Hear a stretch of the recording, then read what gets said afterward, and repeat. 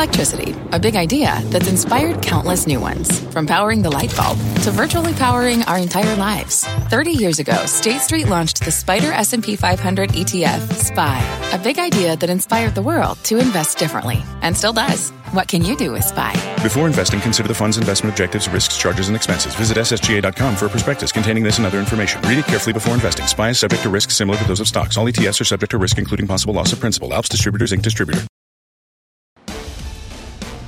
Live from the NASDAQ market site overlooking New York City's Times Square, this is Fast Money. I'm Melissa Lee. Tonight's trader lineup, Tim Seymour, Karen Feinerman, Steve Grasso, and Pete Najarian, co-founder of MarketRebellion.com. Tonight on Fast, burning rubber. Rivian soaring in its market debut. So is this the EV stock to bet on? Plus, check out this monster move in Affirm. The stock is soaring in the after hours on earnings. We'll break down the numbers straight ahead. And later, Inflation Nation, consumer prices seeing their biggest annual jump in more than 30 years. How you can hedge yourself against rising prices. But first, we start with an earnings alert on Disney. The stock is down 3% in the after-hours trading session after reporting a major miss for Disney Plus subscribers. The call is underway right now. Let's get straight to Julia Borson, who's got the details. Julia. Melissa, that's right. Disney missing expectations on the top and bottom line, reporting earnings of 37 cents per share versus the 51 cents that were estimated.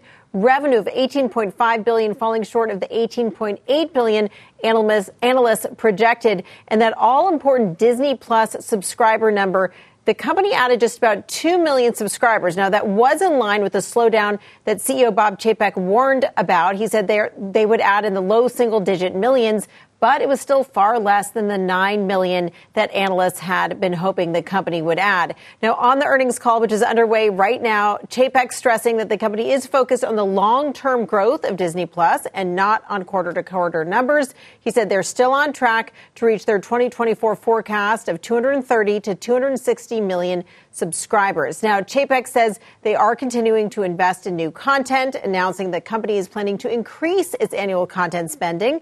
They originally said it was going to be between 8 and 9 billion by fiscal 2024. They say it's going to be more than that. They didn't say just how much, but they said they're going to be focusing on local and regional content as the primary driver of that increase. He also reiterated the company's commitment to sports, noting that all of their sports deals have a digital component as well as a linear one, and said they see many opportunities ahead for sports betting. Now, ESPN Plus was an area of strength, the company adding more subscribers than expected, and those ESPN Plus subscribers have higher average revenue per user than anticipated. One thing I have to note here, Melissa, is that Bob Chapek already talked about the metaverse. He said that this is all moving towards their ability to interact with consumers in a metaverse world. So we'll have to talk about that and much more when I sit down with Bob Chapek in a First on CNBC interview. That's going to be coming up as soon as this call is over.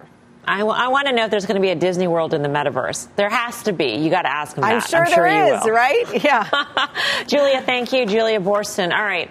Tim Seymour, you're a shareholder. What do you make of this quarter? Do you focus squarely on the miss in Disney Plus? Well, I think, first of all, Bob Chapek, as much as we talk about Disney connecting their physical and digital world in the Disney metaverse, right now it's about the DTC business and the subs. And that's been where the multiples come from. And as a Disney shareholder, I have to acknowledge that this multiple is not cheap. And if you do it on a DTC basis and, per revenues or 7.5 times, you get somewhere just north of where Netflix is trading in terms of the DTC. You give them, I guess, a better multiple because of the growth. And even though it's slower, they're growing probably twice as fast as Netflix is on an annualized basis, if not more. But Bob Chapek should have effectively guided down all analysts. And really, I guess that's the issue here. In other words, I think we got the sense that these numbers were going to come in where they did. And I just think a lot of the street hadn't downgraded. JP Morgan at 119 million in terms of subs. I think if you look around the street, there were some analysts that were late to downgrade those numbers, yet we got this guidance. I think the stock will probably ultimately settle in. And again, thinking about the stock traded down on that guide somewhere around 169, 168. Let's see where we go in the after hours here. But I do think much of this was flagged. I do think that Disney still is the premium story when you combine both the flywheel of what they have, the studio, and the strength of what they've been doing combined with their DTC growth. And reaffirming 230 to 260 million by 24 is still extraordinary growth. And yes, they fast forwarded because of COVID. But I still think this is a place that a lot of people didn't think they would be. So I stay as a shareholder. These were not great numbers, but we expected that. So Disney Plus has been in existence now for about 2 years. It's a 2-year anniversary of Disney Plus, Karen. So is it fair to annualize the growth that we've seen going forward and compare that to Netflix? Or, I mean, at a certain point, do you say Disney's total addressable market is much different in size than a Netflix? It doesn't have that mass appeal. So should we assume that it's going to keep growing at the rate that it's growing and or even reach, Netflix mass? Right. Well, that's a really good question. I think it's not. I don't know they can grow at the rate they were going. I mean, the pandemic, if you're, setting up a streaming service, the pandemic was probably the greatest thing that could have happened to you. So hopefully we're not in that environment again. And so I think the momentum that they had, it just has to slow, right? I don't think we'll be in that setup that was so favorable to them. Their execution was excellent. So I don't begrudge them that. It's just the environment was so good. I don't know if they can expand their offerings to maybe get a wider audience. Obviously, the ESPN part is good. But it's interesting. I thought maybe Chapek last time when he said that was maybe sort of sandbagging a little bit, and it wouldn't be quite that bad. But now we know that he wasn't, and so we know in the future to listen to him very, very carefully, because what he says is probably true, and that's sort of interesting. And just in this environment, when you talk about you're going to be spending a lot and your multiple is really high, people are okay with that for a while as long as the growth is there. So it's not, I mean, I'm surprised actually it's not down a little more than it is. Yeah, I mean, to Tim's point, to what Julie was saying before, the guidance for the subs was it came in pretty much where Chapek said it was going to come in. So I think that's an important point to make, Pete. At the same time, when you take a look at this business and you know that it's going to be spending more, and we don't have a figure yet, but it's going to be north of $8 to $9 billion, which is what they had said it would be before on content. Does this all add up to this stock being valued where it's valued? Well, you're talking to a guy who got out of it around this level when it came up from the 90s. I got out around this level. And now I'm starting to look at it again, Mel. But I think the problem that I run into when I'm looking at this company is this is a company that for so many years, call it 5-6 years, going into the last couple of years, this is a company that traded in the teens as far as its PE. So when you look at this company now and you see where it's trading, and I get it, the streaming, and that's a huge, it's something that we thought that they should have gotten in far longer. It should have been not just 2 years ago, it should have been 10 years ago. But that didn't happen, so they've gotten into it for the last couple of years. They've done really well, but the deceleration process is something I think we did expect to see some of that, especially as Karen was just saying, after we've come out of the pandemic and then suddenly people actually want to get out and be about a little bit. But I think that there's so many different elements to this earnings call that kind of concern me, quite frankly. Here we are trading in the upper 30s for PE. I look over at Netflix, who has far more pricing power. They've got incredible growth as well. Just, Disney, unfortunately, only 2 million subs. So when you really look at added subs, so when you really look at this whole thing, I don't know. I still stick with Netflix, and I think that Disney eventually will be a buy, but I think it has to get into the low 160s, maybe even lower than that before I think it starts to get to be an area where I think it makes more sense. Steve? Yeah, so just to pick up on that, the technicals on Disney, support is 167. That's the May low. If you go back to the January low, that's 160. So that's where Pete's looking to pick up the shares. That's where I would be a buyer as well. Probably the middle 160s. I agree with Pete there. But, you go back to where Dan Loeb said they have to spend a lot more on streaming. That was October 2020. The stock moved up 73% from that level to over $200. That's where it got a little frothy. It's been building a base right around these levels. So it's not a terrible entry for Disney. Obviously, you want to give it a couple of day rule here, but you could see a little bit lower prices. But what Netflix doesn't have and Disney does have is that $16 billion in parks. So we get back to a more normalized environment. Netflix is a pure play. We all know that. Disney is never going to get a pure streaming value. But what they are going to get are those added little levers that a Netflix doesn't have. It'll never be valued the way Netflix is. Unless unless it spins off the ESPN and ABC business. And this is exactly what had been rumored since, this summer. Rich Greenfield of Lightshot has written about this in terms of undoing the Cap Cities deal and getting that pure play valuation, and also setting the ESPN side of the business up for sports betting, which is what Chapek have been talking about. Tim, would you like that? We were talking about GE breaking itself up. How about Disney? Well, I would like to see that, and I think their linear business is something that we all know the direction that's been going, and I do think there are ways to better monetize that. So, yes, and I think Disney's already taken some bold moves to restructure the company in the last couple of years. So this could make sense. I think Disney would like to be in this higher margin, leading edge, call it sports betting world, but distance that from that squeaky clean Disney brand. And again, brands. I mean, Disney has the best brands in the world. Pete makes a great point on the valuation. I just want to point out, I think most people should be valuing the company based upon a multiple of the DTC revenues and the legacy business. And I think if you do that, the legacy business is still at 16, 17 times, and then you get to 7 or 8 or 9 times on the DTC, depending on where you come in. And again, Netflix is at 7.5. So I think you do have to look at this company in different pieces. And yes, maybe more valuable in different pieces. All right. Well, we will certainly ask that of the CEO. That interview is coming up later on in the hour. Meantime, check out the move in Affirm. Shares are soaring almost 30% in the after hours on earnings. The company's call is underway. Kate Rooney's got the details. Kate. Hey, Melissa. Affirm shares had been down double digits heading into these results, so more than making up for it after hours with that pop you just mentioned. It's up about 28%, almost 30% here after hours, following a beat on revenue, better than expected guidance. Also some new details on that Amazon partnership. So that deal was announced back in August. We knew that Affirm was the e-commerce giant's first buy now, pay later partner outside of those credit card issuers. But Affirm expanding that, saying that it is officially the exclusive partner for Amazon on buy now, pay later through 2023. Affirm will also be integrated into Amazon's digital wallet. It's also open to all U.S. customers. It started as sort of a pilot program back in August. And as part of this deal, Amazon is getting some Affirm stock options as well. Amazon will get some of these warrants up front, but there's also some different tranches, and the majority are subject to certain performance targets and vesting periods. And for the core numbers, guys, first quarter revenue grew at 55% year over year. Affirm reporting strong outlook as well on revenue. For the full year, it's looking at around $1.2 billion. That was better than expected. And another partnership, Shopify, also seems to be paying off for Affirm, or at least it did in the quarter.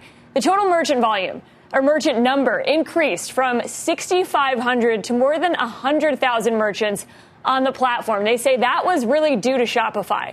Active customers also up 124% year over year to 8.7 million. Transactions per active customer, though, increased about 8%. So it's still about 2.3% for customers. They're really not becoming the everyday payment method. They're really only using it 2 or 3 times in a given year. So really for those bigger purchases, gross merchandise volume, meanwhile, GMV, that's a key metric for the first quarter, fiscal quarter, was up to $2.7 billion, up 84%. But excluding Peloton, that's its largest merchant by far, it was up 138%. But like we said, shares soaring here after hours, up about 30%.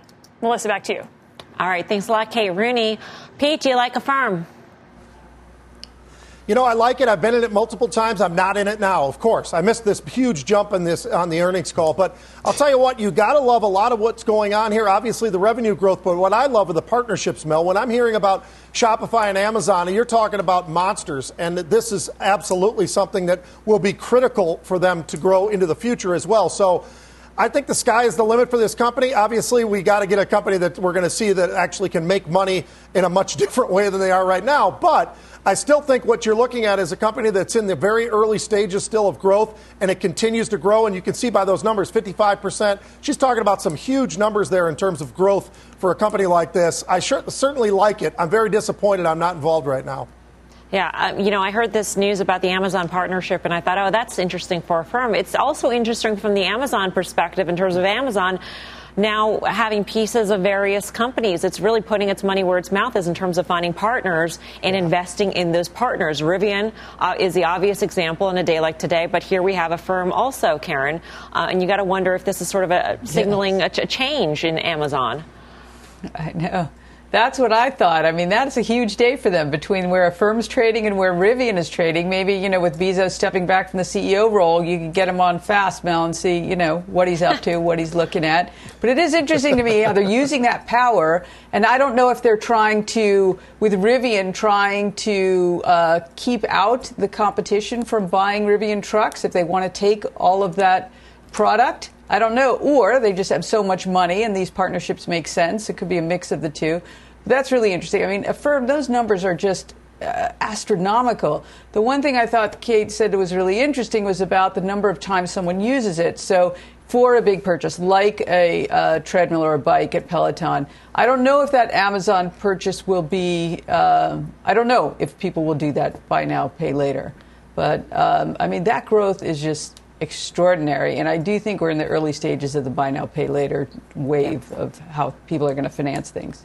All right, coming up, Rivian revs up, the stock soaring in its market debut. Two of our traders buying into the IPO today. We will break down the action. Plus, a big battle brewing between the U.S. and Moderna over patent rights for the COVID vaccine. Billions of dollars in potential profits on the line. We'll break down the details. And we are continuing to watch shares of Disney in the after-hour session. The stock is lower. It's now down by about 4.6%, close to after-hour session lows. The company's call is now underway. As soon as the call wraps up, we will hear directly from Disney CEO Bob Chapek. He'll join us live, so stick with us. Fast Money's back in 2.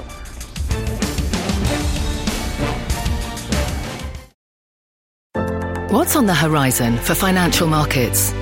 At PGIM, it's a question that over 1,400 investment professionals relentlessly research in pursuit of your long-term goals. Specialized across asset classes, but united in collaboration, our teams provide global and local expertise. Our investments shape tomorrow, today.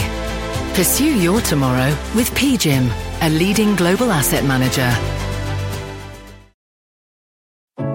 What does it mean to be rich? Is it having more stories to share or time to give? Is it being able to keep your loved ones close or travel somewhere far away? At Edward Jones, we believe the key to being rich is knowing what counts. Your dedicated financial advisor will take a comprehensive approach to your financial strategy to help support what truly matters to you. EdwardJones.com/findyourrich. Edward Jones, member SIPC. Welcome back to Fast Money. EV maker Rivian soaring in its highly anticipated market debut. The stock gaining 29% in its first day of trading. Let's get straight to Phil LeBeau with the details. Phil. Melissa, today as Rivian shares were soaring relative to the IPO price of $78 when they first started trading, I kept on hearing from people, this valuation is crazy. And I would often say to these people who stopped me and asked me this question, I would say, well, why is it crazy? And they'd say, well, look at their numbers. They are losing money. They don't have any revenue. And the fact of the matter is, when you do look at the bottom line, at least in the third quarter, what's expected is a loss of up to $1.28 billion. Revenue, anywhere between $0 and $1 million.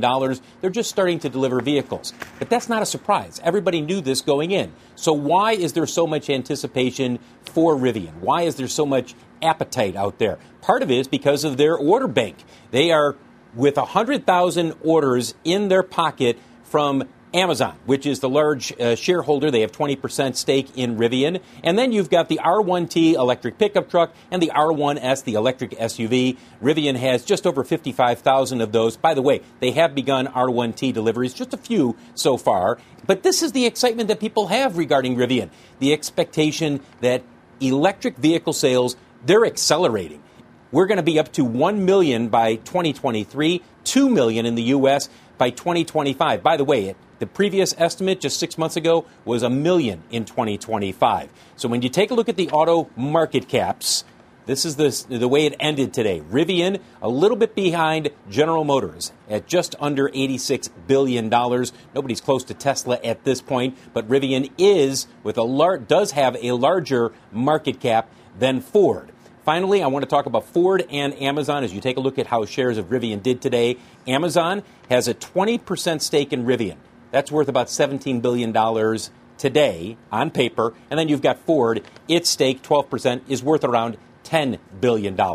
Curious to see what happens from here, whether Amazon makes an even greater commitment, as they indicated they did want to buy some more shares, and they are heavily involved in what Rivian is doing. Meanwhile, Ford no longer has a seat on the Rivian board, and there are some questions about how long will it keep its stake in Rivian. No indication they're going to sell right away, but is this something that they're going to hold, I don't know, 6 months, a year, 2 years from now? We'll have to wait and see. Melissa?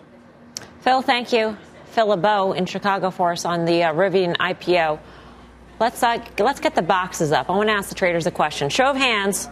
Who are the two traders who bought on the IPO today? Raise your hands, please. All right, I knew it. Okay, Steve Grasso, why go in? What price did you get it at? So I bought a third of what I wanted to buy today, just at the market on the opening. So I didn't get anything allocated, nor did I ask. This is something that I thought about in the last week or so. And I thought that this is, with the EV explosion that we're seeing, there was going to be tremendous hype around this stock. I had said last week on the show that I thought it would trade to 100 on the first day of trading. That was when it was priced at 57 to 62. It did that on the opening and then traded to 120. I think that you're going to see the ebb and flow. This is not for the faint of heart. You're going to see this stock come back in and out. They're going to talk about that original IPO price of $78. Back and forth, and I think ultimately this is going to be a stock that's going to be $200, $300, $400. The valuation is going to be absurd, and there's a dislocation between fundamentals and stock price, and that's been going on for quite some time. The headway that Tesla made in the EV space is going to make Rivian's ascent that much more easy. So, Pete, why did you buy? And the second follow-up question, which I'll ask Steve later, is did you sell also today? Yeah, I did not sell. I was allocated on the IPO price, 78. I plan on holding this for a while, Mel. I got it at obviously a discount to where it actually opened up. And I'm just confident in the EV market. Even Ford and GM from that perspective. I just think that is the direction we're going, and my portfolio reflects that. I've got a lot of different positions in a lot of EV stocks, charging stocks, those kinds of things. So I'm a big believer in this whole space. And when I look at the partnerships that they've got, or at least the ownership, when you've got Amazon with 20% and you've got Ford with 12%, this is the one thing where Phil and I didn't get a chance to talk about this, and I know one of the other traders did and was going back and forth. I don't think that Ford is looking forward to selling their stake. Obviously, they don't use the technology, but I don't think this is something they want to sell because this gives them that one more leg in the EV space that they probably would like to hold on to. And I continue to think that this is a space that's got a lot more upside. Obviously, when you've got Amazon and you've got those orders, the 100,000, I don't think that's the end of it. Matter of fact, I think that's the very beginning of it. So I think that becomes a really beautiful partnership when 20% ownership of the company. They have confidence, I think, in this company, and I think this company can go a lot higher. Steve, just real quick, did you sell also today? No, I didn't sell. I'm using that backstop at 20% with Amazon. All right. Coming up, a big red flag on inflation. CPI posting its highest jump in more than 30 years. And stocks didn't like that one bit. The traders break down the action next. Plus, Disney trading at after-hours lows, down 5% with the company's call underway. Once the call wraps, we will hear from Disney CEO Bob Chapek. He'll join us in just moments. Do not go anywhere. You're watching Fast Money, live from the NASDAQ market site in Times Square. Back right after this.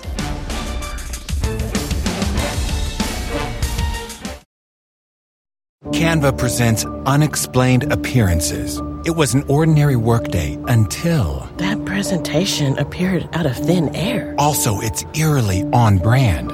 Wait, did that agenda just write itself? Words appear, making this unexplainable case... Unexplainable? It's Canva's AI tools. I can generate slides and words in seconds. Really? The real mystery is why I'm only learning this now. Canva.com. Designed for work. This podcast is supported by FedEx. Dear small and medium businesses, no one wants happy customers more than you do. So you need a business partner just like you. Like FedEx, who understands your passion for serving your customers because they have the same commitment towards you.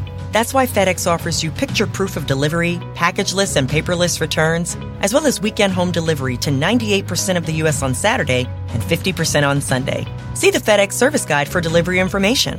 What's more, FedEx Ground is faster to more locations than UPS Ground. Trust FedEx for timely deliveries. See what FedEx can do for your business. Absolutely, positively FedEx.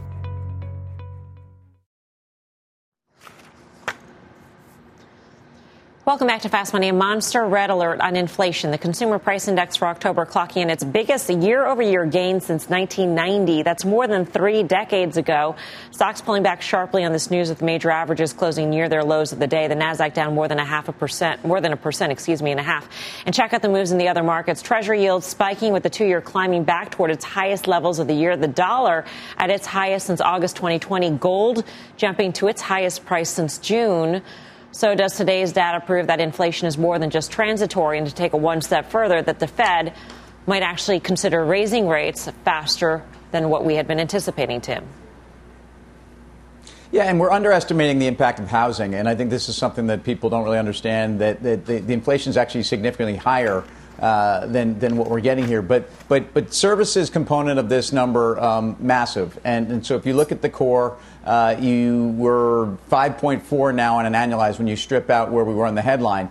We were at 4.2 essentially a month ago. I realize there's some choppiness in here, but this is really where the stuff is. These are exclamation points. I mean, these are numbers that are not, again, central banks have one of two mandates. Some have two, some have only one. The ones that have only one are there to fight inflation. Ours has two. The other is to stimulate growth. And they've created a bubble here. And we just have to really be vigilant to see which parts of the next wave of inflation are coming, because labor inflation is not showing any signs of being transitory. Some of this, what makes it complicated is this is a very important social issue, right? If you think about where labor has been earning and wages have been for minimum wage earners and for lower demographic groups, it's been impossible to make a living wage. I mean, this is a social issue. This is an issue that's not changing anytime soon. And so good for those that are now making a living wage, awful for the economic outlook for at least where inflation is. Yeah. Pete, what did you make of the numbers? And are we back in a world where, yields go higher, tech stocks are challenged, and here we are bouncing back and forth? To some degree, I'm still not so sure that the tech stocks have to take the beating that we saw today. As a matter of fact, you look at the Nasdaq down 260. So obviously there's a lot of different names within that, but they were under some hammering. But I think the interesting thing is, I think we should have expected to see sort of a number somewhere close to what we got today, Mel, because let's be honest, over the last year, we've watched oil prices go from, literally a year ago, 38 all the way up to 85.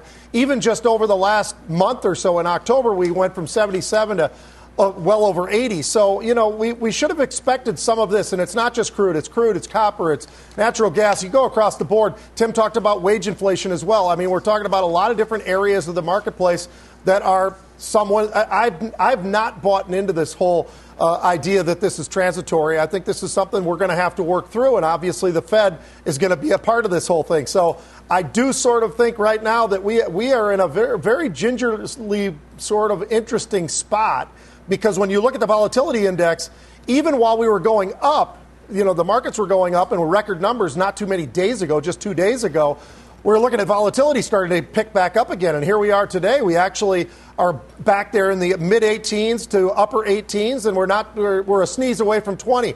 And I think that's something that we all have to keep an eye on as well, the volatility index, because that's going to give us a measure of some of the concerns that are out there, as well as the kind of movement to be expected. Well, also on the move on the back of the CPI print, crypto, Bitcoin, in fact, hitting its highest level on record, just shy of the $70,000 mark. Many seeing cryptos as a hedge against inflation. So why is that? Trade school's in session. Professor Feinerman is at the head of the class. So Karen, take it away. Yes. Well, why is it? First of all, it appears to be a hedge for inflation. So institutions who do think there is inflation have decided, all right, we got to have exposure to Bitcoin anyway. We have to have exposure to cryptocurrency. It used to be like some would just venture out slowly. Now it's sort of, if you don't have it, that doesn't look great. So that's part of it. The other thing is inflation. I mean, for crypto, for Bitcoin in particular, by its very design, was hopefully, when they designed it, to protect against inflation that all fiat currencies have had over time, right? That's always the downfall of a fiat currency is inflation. And Bitcoin, by its design, there are only 21 million coins that will ever be created. And right now, 18 million or so, I don't remember the exact number, have been mined. So it doesn't, as a currency, it doesn't have that ability to inflate by printing more. And then the third reason why it's going up is just all assets seem to be going up, or at least they were until when we talked about it with producers maybe around 2 o'clock or so. I'm not sure exactly. So, but all things seem to be rising. Gold, Bitcoin, stocks, housing, everything. Steve, what's your inflation hedge of choice? Yeah, so I would be a buyer of companies. Pete started the conversation off with companies that are asset heavy, so all those commodity-based companies. So I'm long those names that I've talked about for a while now, Trinseo, WRK, which is WestRock. You could even dabble in a DOW, which is a chemical name. So they have the ability to have pricing power. So they want to raise prices, and they have the ability to raise prices quicker than the actual input cost as that's rising. Obviously, you don't want to be a buyer of tech companies because you're paying for that future cash flow. And if that future cash flow is worth less in the future, then the stock should, in theory, trade lower. What we haven't seen, though, is any real push in that 10-year yield. So it's thrown everything on its head right now. So unless the 10-year yield starts pushing higher, 2% or above, these value assets or value bucket are just going to kind of move sideways until we actually see some real explosion in this temporary transitory inflation environment. All right. Speaking of crypto, check out our special CNBC podcast, Generation Gamble, available now, covering the rise of online sports betting, trading, crypto, and the metaverse. You can listen by following the Fast Money podcast wherever you get your podcasts. Still ahead, our first on CNBC interview with Disney CEO Bob Chapek. He's wrapping up the company's earnings call. He'll join us live as soon as it ends. And later, pharma fight, the big battle brewing between the U.S. and Moderna over the COVID vaccine. All the details next.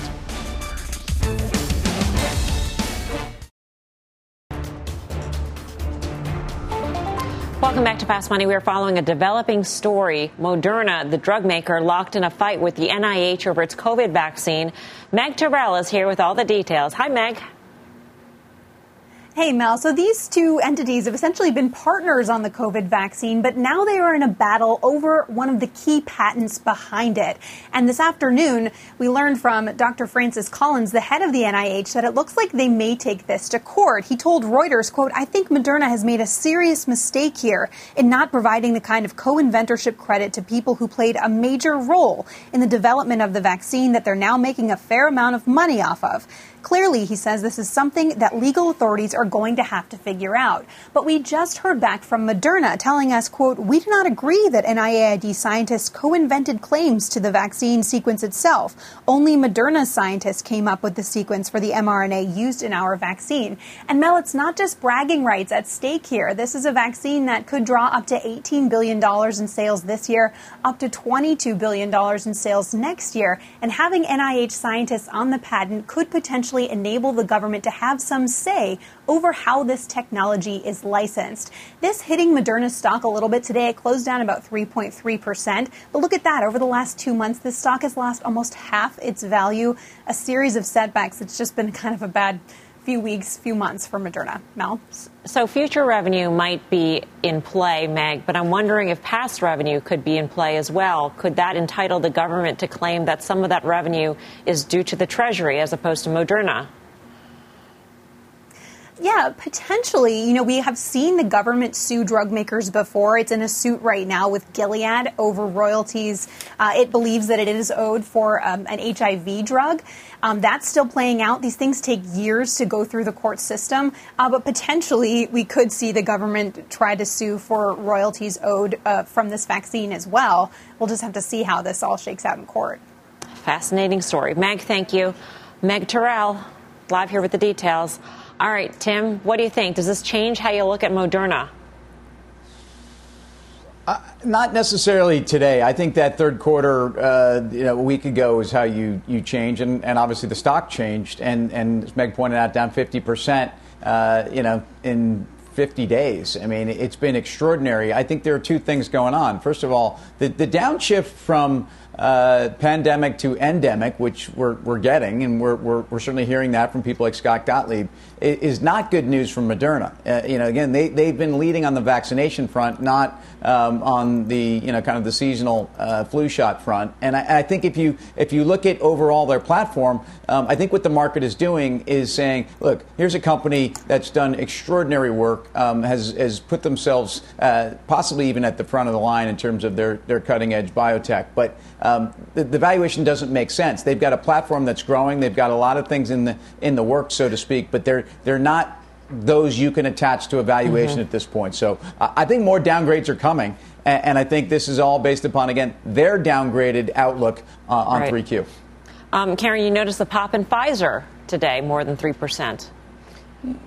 Yeah, I was wondering, I don't know if that was because low multiple stocks were in vogue or if it had something to do with Moderna. Maybe there would be some pressure on price if the government did have a hand in it. I don't know. So thereby making Pfizer potentially, I don't know, beneficiary in some way. I had a question for Meg. We already goodbyed the guest, so obviously I wasn't going to ask her. But I'm curious, is this fight about the mRNA technology used more broadly for, if any other pandemic comes along, or is it very specific to treating COVID?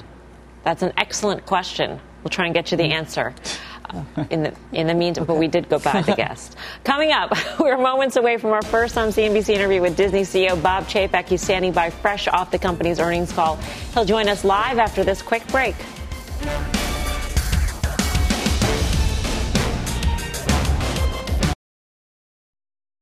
Welcome back to Fast Money. Here is another check on Disney. Shares are down about 4.5% in the after hours on the back of earnings. The company's call just wrapped up. Let's get straight to Julia Boorstin live with Disney CEO Bob Chapek. Julia. Melissa, thanks so much. And that's right. I'm joined now by Disney CEO Bob Chapek. Bob, thank you so much for being here straight on the heels of your earnings call. And we're very happy to be back in person. Nice to be here. So, Bob, a lot of focus on those Disney Plus subscriber numbers. The 2.1 million added was in line with what you said would be low single-digit millions, but much smaller than the 9 million that analysts had been anticipating. And this does raise some concerns about how you are going to get to those long-term goals. What do you anticipate being the drivers over the long term? How are you going to hit those numbers? Right. We reaffirmed our guidance of 230 to 260 million households, and we believe that there are two primary drivers of that growth. First one is going to be the expansion into new markets. We're going to double the number of markets that Disney Plus is in international territories by fiscal year 2023. And the second component is obviously going to be new, fresh content across all of our wonderful Disney franchises.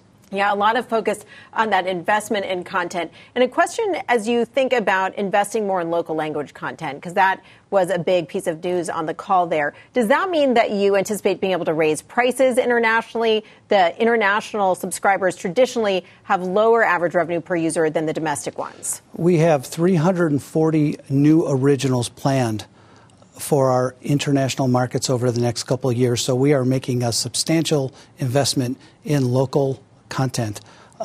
We do believe that we offer a tremendous price value to consumers around the globe. And all of our research indicates that. And as such, we think we've got some headroom, if you will, in terms of pricing in the future. Headroom in terms of pricing, but you just had this really big discount that you were offering for Disney Plus. What does that tell us about how Disney Plus subs are doing so far in this quarter and what you anticipate doing in terms of internationally raising prices as well? That promotion was planned a long, long time ago because it's a trial promotion. You know, after being in the market for 2 years, if people haven't tried Disney Plus, we want to give them a little incentive. It's only for 30 days, and we believe that a large number of those subscribers will stay on with the service once they see how fantastic it is. And we believe that because our churn rates are extraordinarily low. So that makes it a pretty good proposition to come in and, you know, have a trial type offer like that. Now, one area of strength in those streaming numbers was ESPN Plus. Better subscriber growth than anticipated and also higher revenue per user. You reiterated your commitment to sports in general. What does that mean in terms of what kinds of sports rights you might go buy? The NFL Sunday Ticket, those rights are out there. Does this mean you're determined to get them? Well, we are in discussions and negotiations with the NFL for those rights. We think they would make a particularly good addendum, if you will, to our ESPN Plus service, given the nature of what they are. But we're very bullish on sports. We mentioned during the earnings call the idea of gambling as a new revenue stream, a newfound revenue stream for us, which we think is spectacular. But as you know, with every one of the new rights deals that we cast over the last year and a half, every one of them has a very significant component for the DTC sports world. And so we're very bullish on ESPN Plus growth in the future. Does that mean you have any more insight into when you might separate out ESPN Plus in terms of totally taking some of those rights that are on TV and shifting them over to streaming? We're going to let the consumer be our guide there. The more and more the consumers try ESPN Plus and enjoy it and subscribe to it, gives us the wind in our sails, if you will, to believe that that's really where the consumer is going to go. And so we're gradually making those types of changes where we take a bit more every month, every quarter into ESPN Plus. And so far, it's been a very successful experiment. Speaking more broadly about the competitive landscape, you have Amazon buying sports rights, you have Apple potentially in the running for those NFL Sunday ticket rights, and then you have Netflix, which has just been investing so much in content, forecasting a very strong fourth quarter. How do you see your services playing into this increasingly competitive landscape? And do you think that's one reason you didn't see the growth that some of the analysts had hoped for this past quarter? Well, I don't think it's just about distribution. I think it's about the brand. If I were a league, I would want my sports rights to sit with ESPN because of what we can do.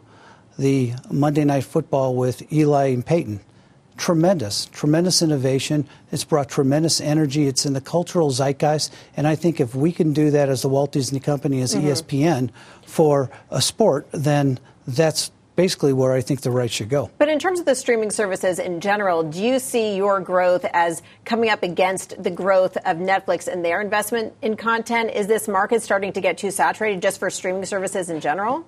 Well, I've said before that I believe that there will be a couple players at the end of the day that will both be able to do well and be very robust direct-to-consumer services. I certainly think Disney's going to be one of them. When you have the combination of our brands, our franchises, great storytellers across each one of those franchises, plus our commitment to this marketplace, I think we'll be there in the end. Talk to us about the theme parks. Greater operating loss than anticipated. What are you seeing right now, particularly for bookings for next year? We're seeing really great demand. Very thrilled with our demand, not only internationally, but especially domestically, but particularly, again, because of our guest experience improvements at numbers per caps, if you will, that are very, very strong and very, very healthy. So not only do a lot of people want to come, but when they come, they want to really engage in Disney. On the call, you mentioned the metaverse. Will we all eventually be paying Disney parks prices to go into the metaverse? What is your vision for Disney in the metaverse? Well, my vision is to use Disney Plus as the platform for the metaverse.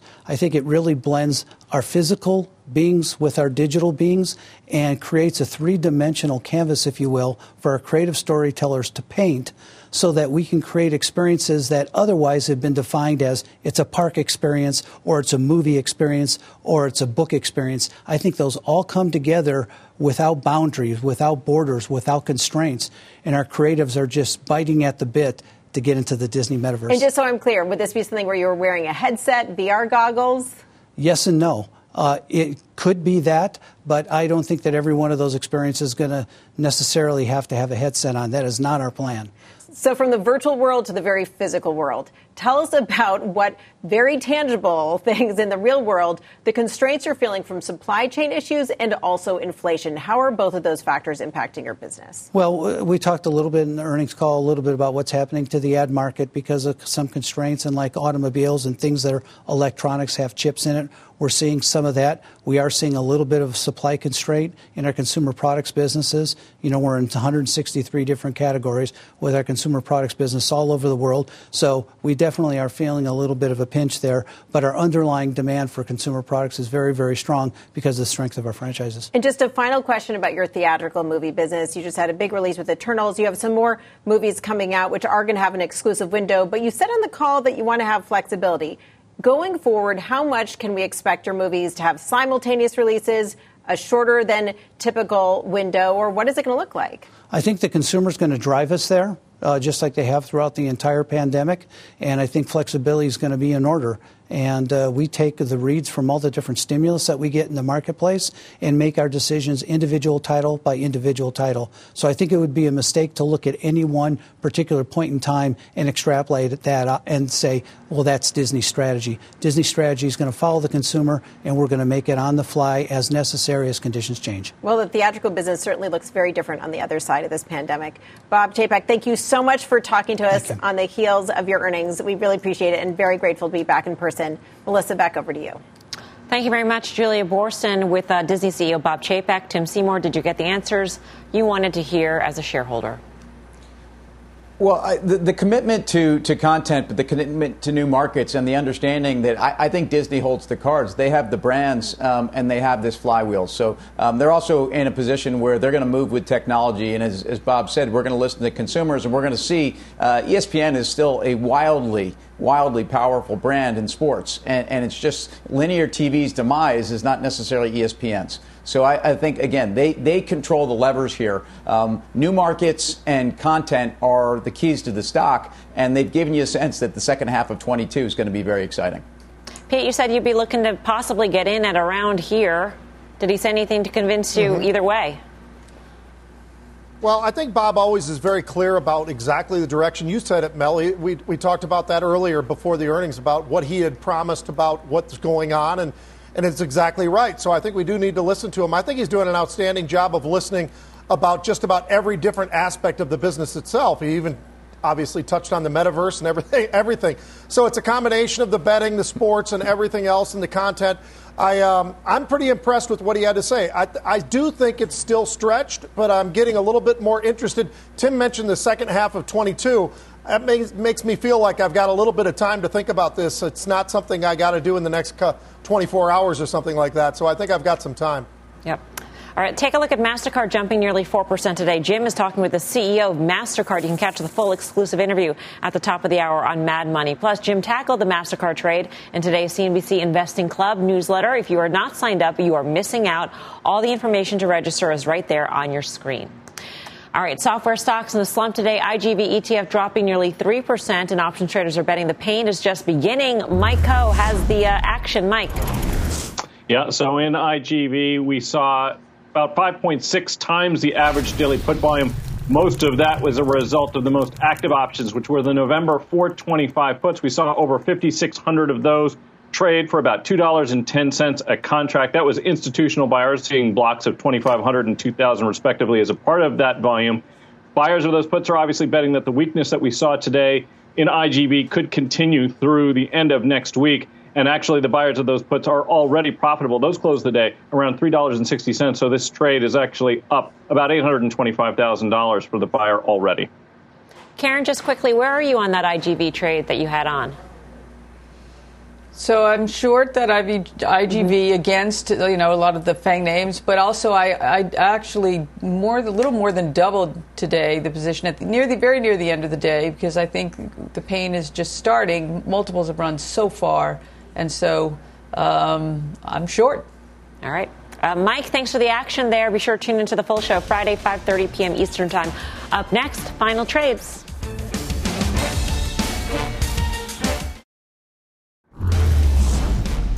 Time for the final trade. Let's go around the horn. Tim. No surprise, Disney. Look, I heard Bob Chapek say pricing power and aggressive on sports. I like that. Grasso. Rivian, be judicious on your buy limits. I will be as well. Pete. I'm going to give you SSR Mining. Gold. That's the place to be right now. Karen. Yeah, I want to look at value stocks when interest rates are high. And to me, right in the center of that is Walgreens Boots, less than 10 times earnings, almost a 4% dividend, and great management team. So Walgreens Boots, and great job by Julia with that Bob Chapek, fresh off the earnings. Yep. And that stock, by the way, is down 4.4% in the after hours. Thanks for watching Fast. See you back here tomorrow. Mad Money with Jim Cramer starts right now. This podcast is supported by FedEx. Dear small and medium businesses, no one wants happy customers more than you do. So you need a business partner just like you. Like FedEx, who understands your passion for serving your customers because they have the same commitment towards you. That's why FedEx offers you picture proof of delivery, packageless and paperless returns, as well as weekend home delivery to 98% of the U.S. on Saturday and 50% on Sunday. See the FedEx service guide for delivery information. What's more, FedEx Ground is faster to more locations than UPS Ground. Trust FedEx for timely deliveries. See what FedEx can do for your business. Absolutely, positively FedEx.